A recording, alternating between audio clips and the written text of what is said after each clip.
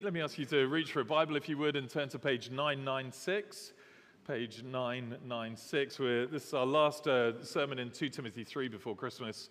We'll pick it up again in the new year. But we come this morning to chapter 3 and verses 1 to 9. Just as you're turning there, if we've not met, my name is Paul. I'm the minister here. It's a joy to meet you, to welcome you, and I hope you'll be able to stick around at the end, make yourself known to us a little bit.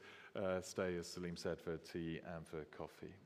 Why don't I pray as we turn to God's word before we read it together?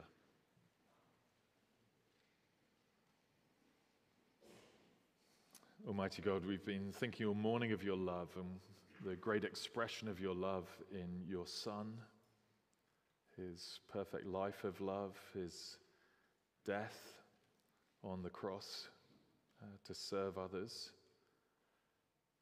his kind and gentle rule of the world now. We would pray that in your love you might speak to us through your word now and equip us, strengthen us, encourage us, challenge us, whatever we need, so that we might grow in our appreciation of your love and in our love for you. And we pray it in Jesus' name. Amen. Let me read then from chapter 3 and verses 1 to 9 of 2 Timothy. Paul says, "But understand this, that in the last days there will come times of difficulty. For people will be lovers of self, lovers of money, proud, arrogant, abusive, disobedient to their parents, ungrateful, unholy, heartless, unappeasable, slanderous, without self-control, brutal, not loving good, treacherous, reckless, swollen with conceit, lovers of pleasure rather than lovers of God, having the appearance of godliness, but denying its power.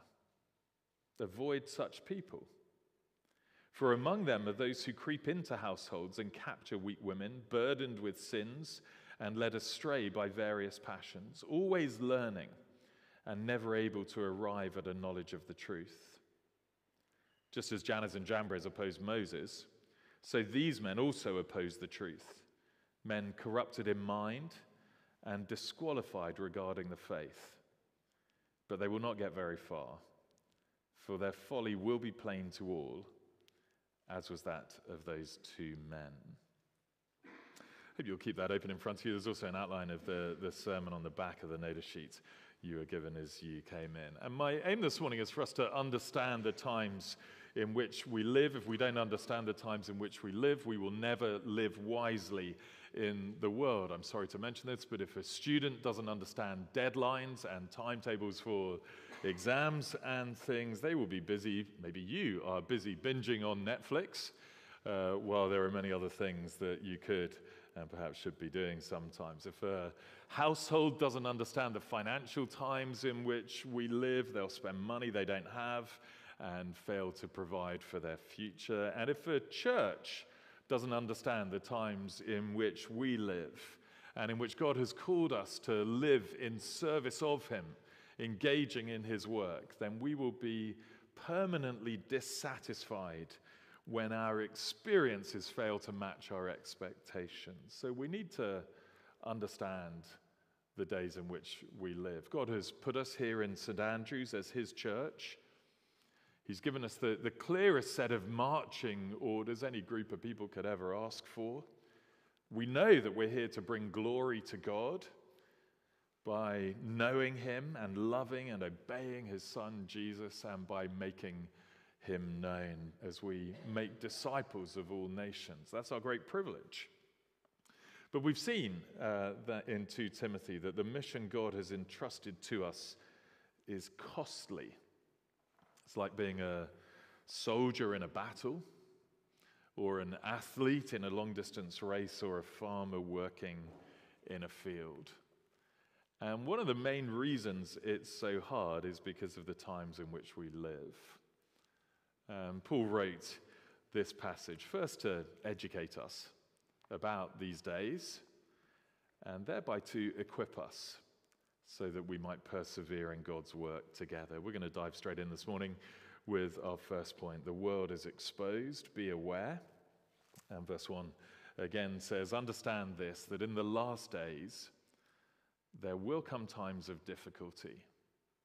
So understand this, mark this, know this. It's something that may not be immediately obvious, but you need to understand that in these days there will be times of terrible difficulty. The NIV translates it, there will be terrible times.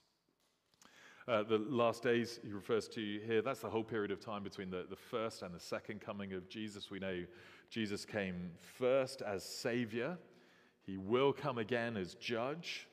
And the New Testament calls this period in between the last days. And a chief characteristic of these days is that there will be times of difficulty.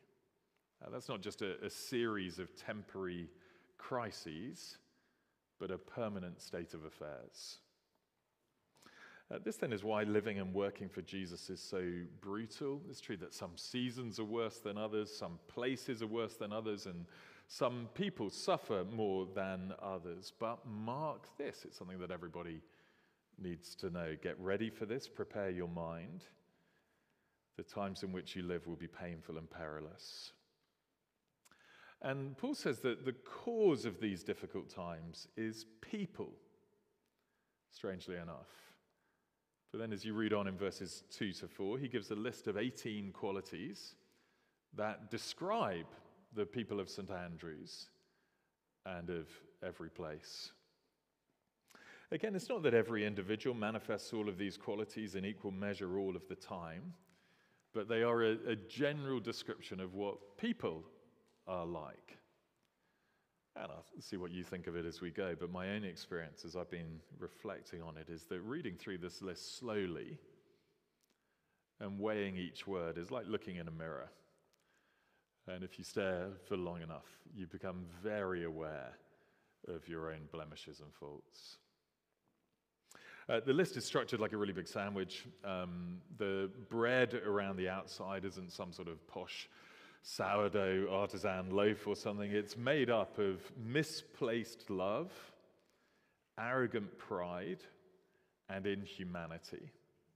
So if you look at the start and the end of this little section in 2 to 4, you'll see that people will be lovers of self, lovers of money, and lovers of pleasure, rather than lovers of God.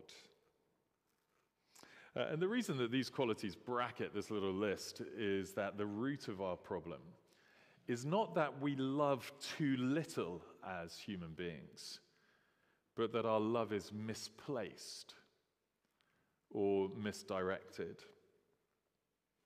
It was one of Augustine's great insights in the 4th century. When Christians talk about sin, we tend to talk about rule breaking. There's a bunch of things that God tells you to do. He says, don't steal, don't tell lies. And if we break the rule, then we are sinning. That is one way in which the Bible talks about sin. But another way is this idea of disordered love. And the point that Augustine was trying to make was that the God who made us not only is love himself, but that he designed us and created and made us to be at our best and at our happiest and at our most human when we are loving him and loving each other. And the problem comes when instead of loving God, we turn in on ourselves and choose to direct our love onto other things instead. And there's a tragic irony that goes with it, because if you, at the level of motivation, the reason that we choose to love other things and other people more than we love God is that we think those other things somehow have the power to improve our life, to make us happy and fulfilled. But they never can, because the only one who can is God himself. And so this sin of disordered love doesn't end up liberating us. It ends up enslaving us and harming us, like the most toxic of relationships. Plug that back into 2 Timothy. Why is our world such a hard place to live for God? The answer is full of people who put the love of self and money and pleasure above the love of God. So if you were to wander around any business, you were to wander around any shopping center in the run-up to Christmas, you tell me, which Love is driving the choices that we're all making in those places. It's not the love of God, by and large. It's the love of money. Or you're off on a night out around bars or restaurants of any town. Which love is in the driving seat of our decisions? The love of God or the love of pleasure? Or look into any human heart. And apart from the work of Christ in us, who wonderfully transforms us, who is loved more? God or self? The psychologist Alfred Adler used to ask people to think about their worst nightmare when he was trying to help people to work out what it was that they'd set their love on. And he said, what thing, if it was taken away from you today, would almost take away your whole reason to live?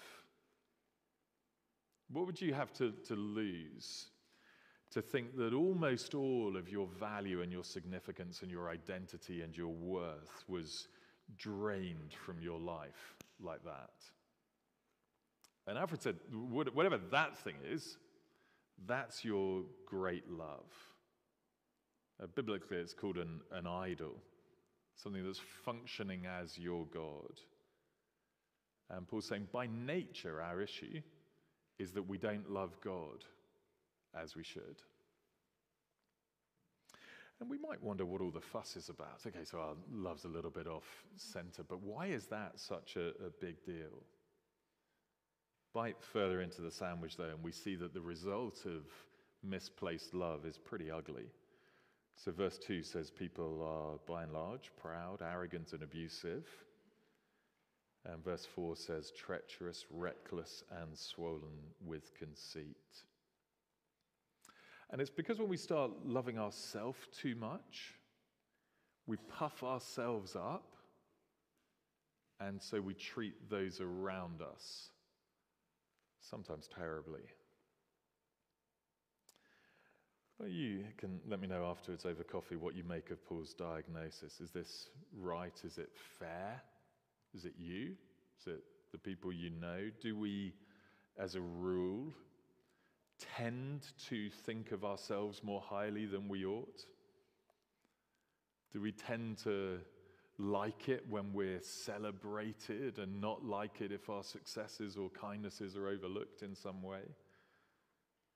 Have you ever met someone who's willing to speak badly of other people in order to make themselves look good? You ever met someone who's willing to stop at almost nothing to achieve their own ends, or who was willing to treat you maybe like dirt so that they could get what they want? Paul says that's what people are like in the last days. In the middle is a list of missing virtues. I call them missing virtues. In the original, all bar one of them is in the negative. They're words like unkind, unholy, unforgiving. And again, there's a sort of progression of sorts in our sandwich, because misplaced love leads to pride, and that in turn leads to a society that is marked by missing virtues. Verse 2, disobedient to their parents, ungrateful and unholy, heartless, that's in the sense of without regard for many others, unappeasable or unforgiving, because pride loves to bear a grudge, without self-control, brutal, not loving good, all qualities that destroy relationships. And the one word I missed out in the middle is the sandwich, slanderous.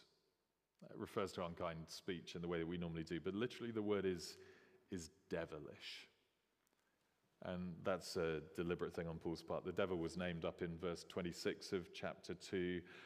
Paul's saying that when we stop loving God, when we turn in on ourselves, we become less and less like God and more devilish. And his big point is that this is what people are like. Not all people all of the time, but plenty of people, plenty of the time. And that's why it's going to be hard to be the church in these last days, because we live in a world like this. It's funny though, because Paul's not really asking us to do anything with this information at the moment. He's just training our minds, shaping the way that we look at the world, reformatting our expectations of the way that people will treat us. Jesus said to his disciples, "If the world hates you, know that it hated me first. If you were of the world would love you as its own. But because I chose you out of the world, therefore the world hates you." But I wonder if you notice the massive shock of verse 5, just as you glance down. There's an ambiguity as you read through verses 1 to 5, because as you read in verse 1, you think Paul's got to be talking about people who are outside of Christ. He's got to be talking about the world, right, as we have been so far. They are definitely in Paul's mind. But by verse 5, we realize that at least some of these people live and work inside the church, not out of it. And we discover that the real reason that these days are so terrible is not that the church is in the world, but that the world is in the church. And that's our second point this morning. The church is contaminated. Be careful. When I talk about church, I'm not talking about our particular local church. I hope we're all trying to be nice to one another.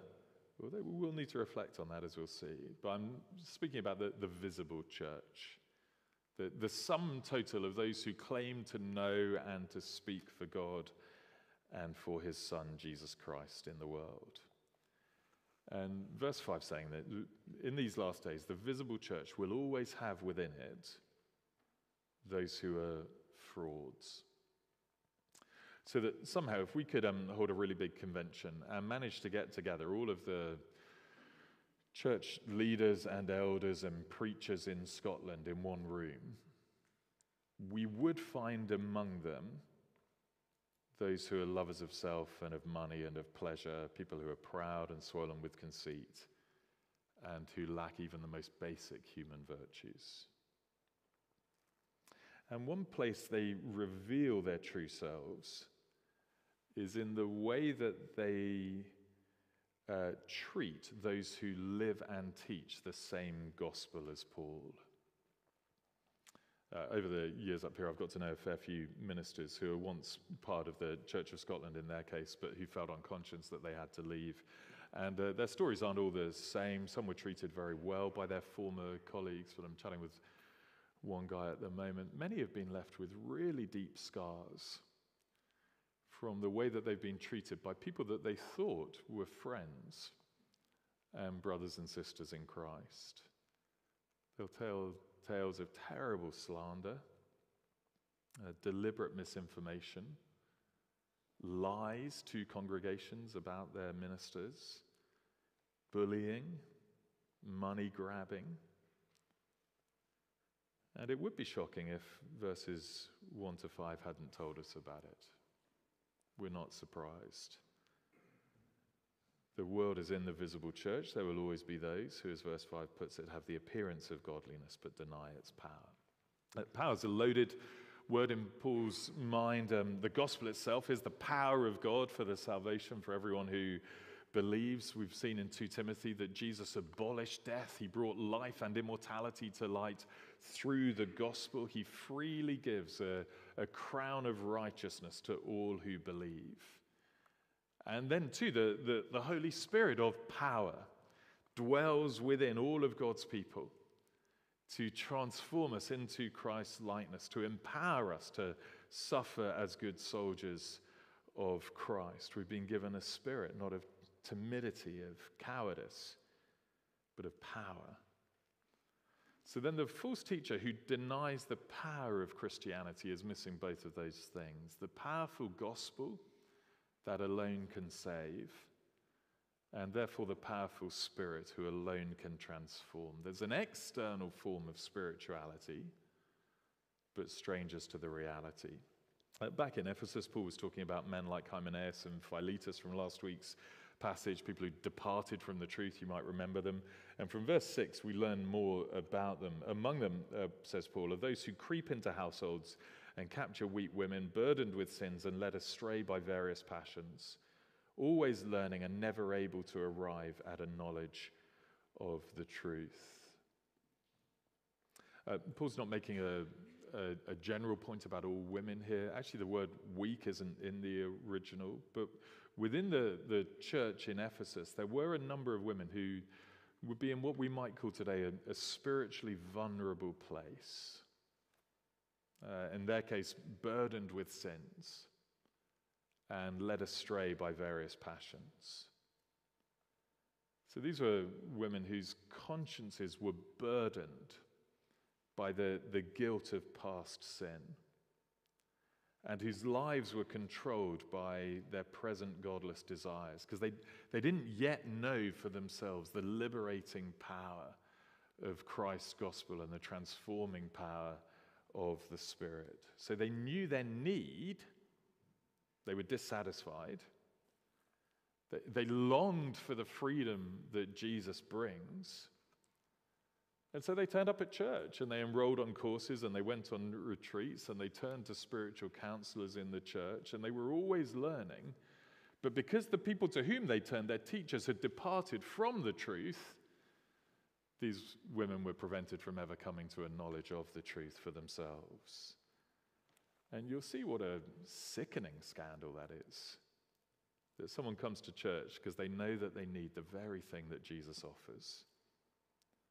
But instead of pointing them to Jesus, these self-loving teachers hide him away and then take advantage of these poor women instead. It's like going to your doctor because you know you're sick, and the doctor sits there and smiles and writes you a prescription for poison. Take this 3 times a day. Just try a bit harder. Be true to yourself. It'll be great. And you leave on a path to death. There are 2 big applications, I think, for us here. The first is in the text with verse 5 with respect to these false teachers. Very simply, Paul says avoid them. Avoid such people.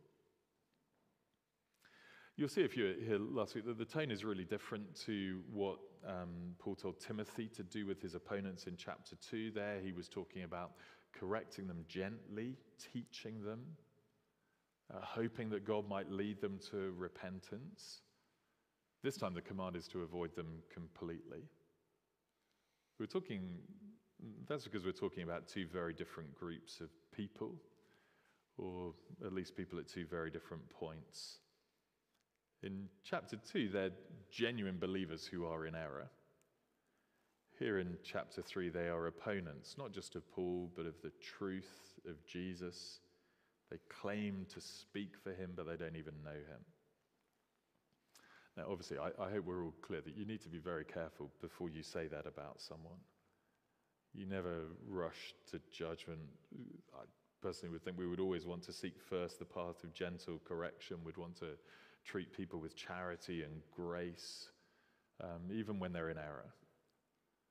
But Paul's saying that there comes a point when a teacher has swerved so far away from the apostolic gospel for so long and so defiantly, and or their life is so far adrift, and the teaching that they're giving about the Christian life is so far adrift from the righteousness that Jesus requires, and significantly that they're unwilling to learn and to repent. They won't change. They won't come back in line with the truth. And at that point, Paul says, avoid them. You won't be popular. No doubt you'll be called bigoted and schismatic. You'll be misquoted. You'll be misunderstood. And that's part and parcel of being faithful and of why it's hard to be faithful in these last days. But if we're meant to avoid the false teachers, there's another application here that I've been mulling on, and I think we should all do so. It strikes much closer to home, the charge to guard ourselves. We've said in the first instance, verses 2 to 4 are about the world and about the worldly false teacher. But I'm not sure that there's a true believer who could read that list and fail to feel the searchlight of the Spirit exposing darkness in our own heart. I reckon if we were inclined to be honest and transparent with one another, and we went round the room, we would all be able to put a finger on particular words there that challenge and expose us. I want to stress that doesn't mean that none of us are Christians. In God's amazing grace, if we've trusted, do you know this? If we've trusted in Jesus, he has washed away all of our sin and guilt. He has already clothed us in his righteous perfection. If you've never come to him and asked him to forgive you, he would do that for you today. Wash all of the mess away in one go if you were to ask him. He's that loving and gracious. And so when a Christian relates to God now, we don't relate to him on the basis of our ability to live a perfect Christian life, but on the basis of his death and resurrection. And it changes everything. Because when the Christian reads this list now, we don't need to think that we're somehow disqualified all over again from God's love, or just to go home beating ourselves up as though that would help. Instead, we can just pray to our Father in heaven, in the Lord Jesus, in the power of the Spirit, and ask him to reorder our loves and to change us from the inside out. This was something I thought I might pray. It might be the kind of thing you want to pray. Lord, you know my heart. You know that even though I love Jesus and I want to serve him, there are ways in which I continue to seek satisfaction and happiness in the love of myself and of pleasure and of money. So, Father, please have mercy on me. Thank you that because of Jesus, I can know I've been cleansed and forgiven. Please change me. Unite my heart in undivided devotion to you. And help me to put all of this worldliness to death. That's God's will for your life if you're a Christian. And if it's your desire, if it's your prayer, well, the gospel of grace has the power to reorder our loves and to renew our lives. Why not make something like that your prayer today for you, for our whole church? You know what's really sad? When you get to the end of the Bible in the book of Revelation and you read the letter to the church that Jesus sent to this church in Ephesus, of which Timothy was the leader, he says, I hold this against you. You have abandoned the love that you had at first. Remember, therefore, from where you've fallen and repent. So it was back to front, because the way it's meant to work is that as the church loves God, so we can impact the world around us for good. But the sad story of Ephesus was of the world impacting the church for bad. They fell away from loving God. So we need to guard ourselves, but to do it confidently, because God has given us his spirit of power and of love and of self-discipline. Well, I'm done, but I just want to mention verses 8 and 9 as I close. It was going to be a third point, but you'll see it's just a conclusion because I ran out of time. But even though these last days are difficult, we don't lose heart. So Paul says the truth will be revealed. Be confident. Verse 8, just as Jannes and Jambres opposed Moses, so these men also opposed the truth, men corrupted in mind and disqualified regarding the faith. They won't get very far. Their folly will be plain to all, as was that of these two men. Jannes and Jambres aren't named in the Bible, but Hebrew tradition says that they were the Egyptian magicians in Pharaoh's court who tried to copy the signs that Moses and Aaron were doing back in Exodus at the time of the Exodus. And the point is that at first they had a form of power. Aaron's staff turned into a steak. That would be nice. I had steak last night. They turned into a snake. The staff turned into a snake, and theirs was able to do the same. Moses turned the waters of the Nile to blood, and Jannes and Jambres able to do the same. Moses produced lots of frogs. They produced even more frogs, which didn't seem to help the situation very much. Only later, though, when Moses produced a plague of gnats, by God's power, were the limits of the magician's power exposed. They said at that point, this is the finger of God. And Paul's using that well-known Old Testament story to say to Timothy, the false teachers around you have a form of godliness, and many will be taken in by them. They'll be the ones celebrated on the TV. But one day, in the next life, if not in this, they will be exposed. And so he says, Timothy, church in Ephesus, St. Andrew's Free Church, understand the times. There will be terrible days because people are horrible and the church is contaminated. But don't give up on your work. Keep on guarding the gospel even when it hurts, because the truth will be revealed in the end. And God hasn't finished with any of us yet. Let's pray.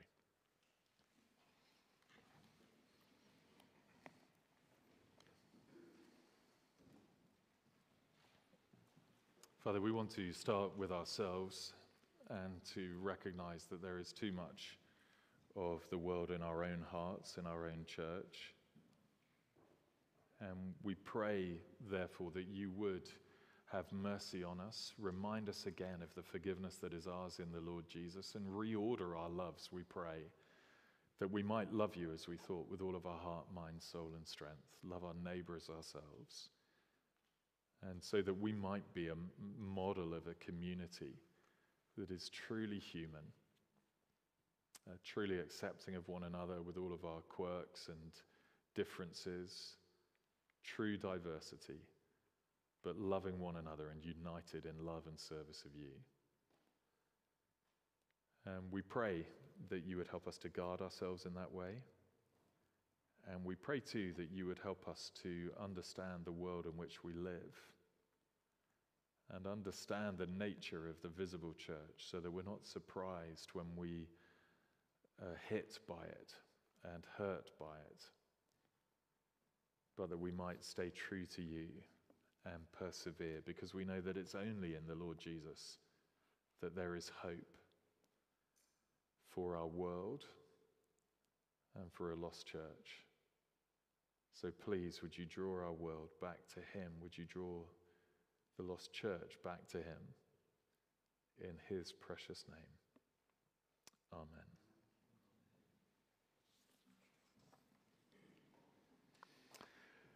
We're going to close with two songs, one from Psalm 63.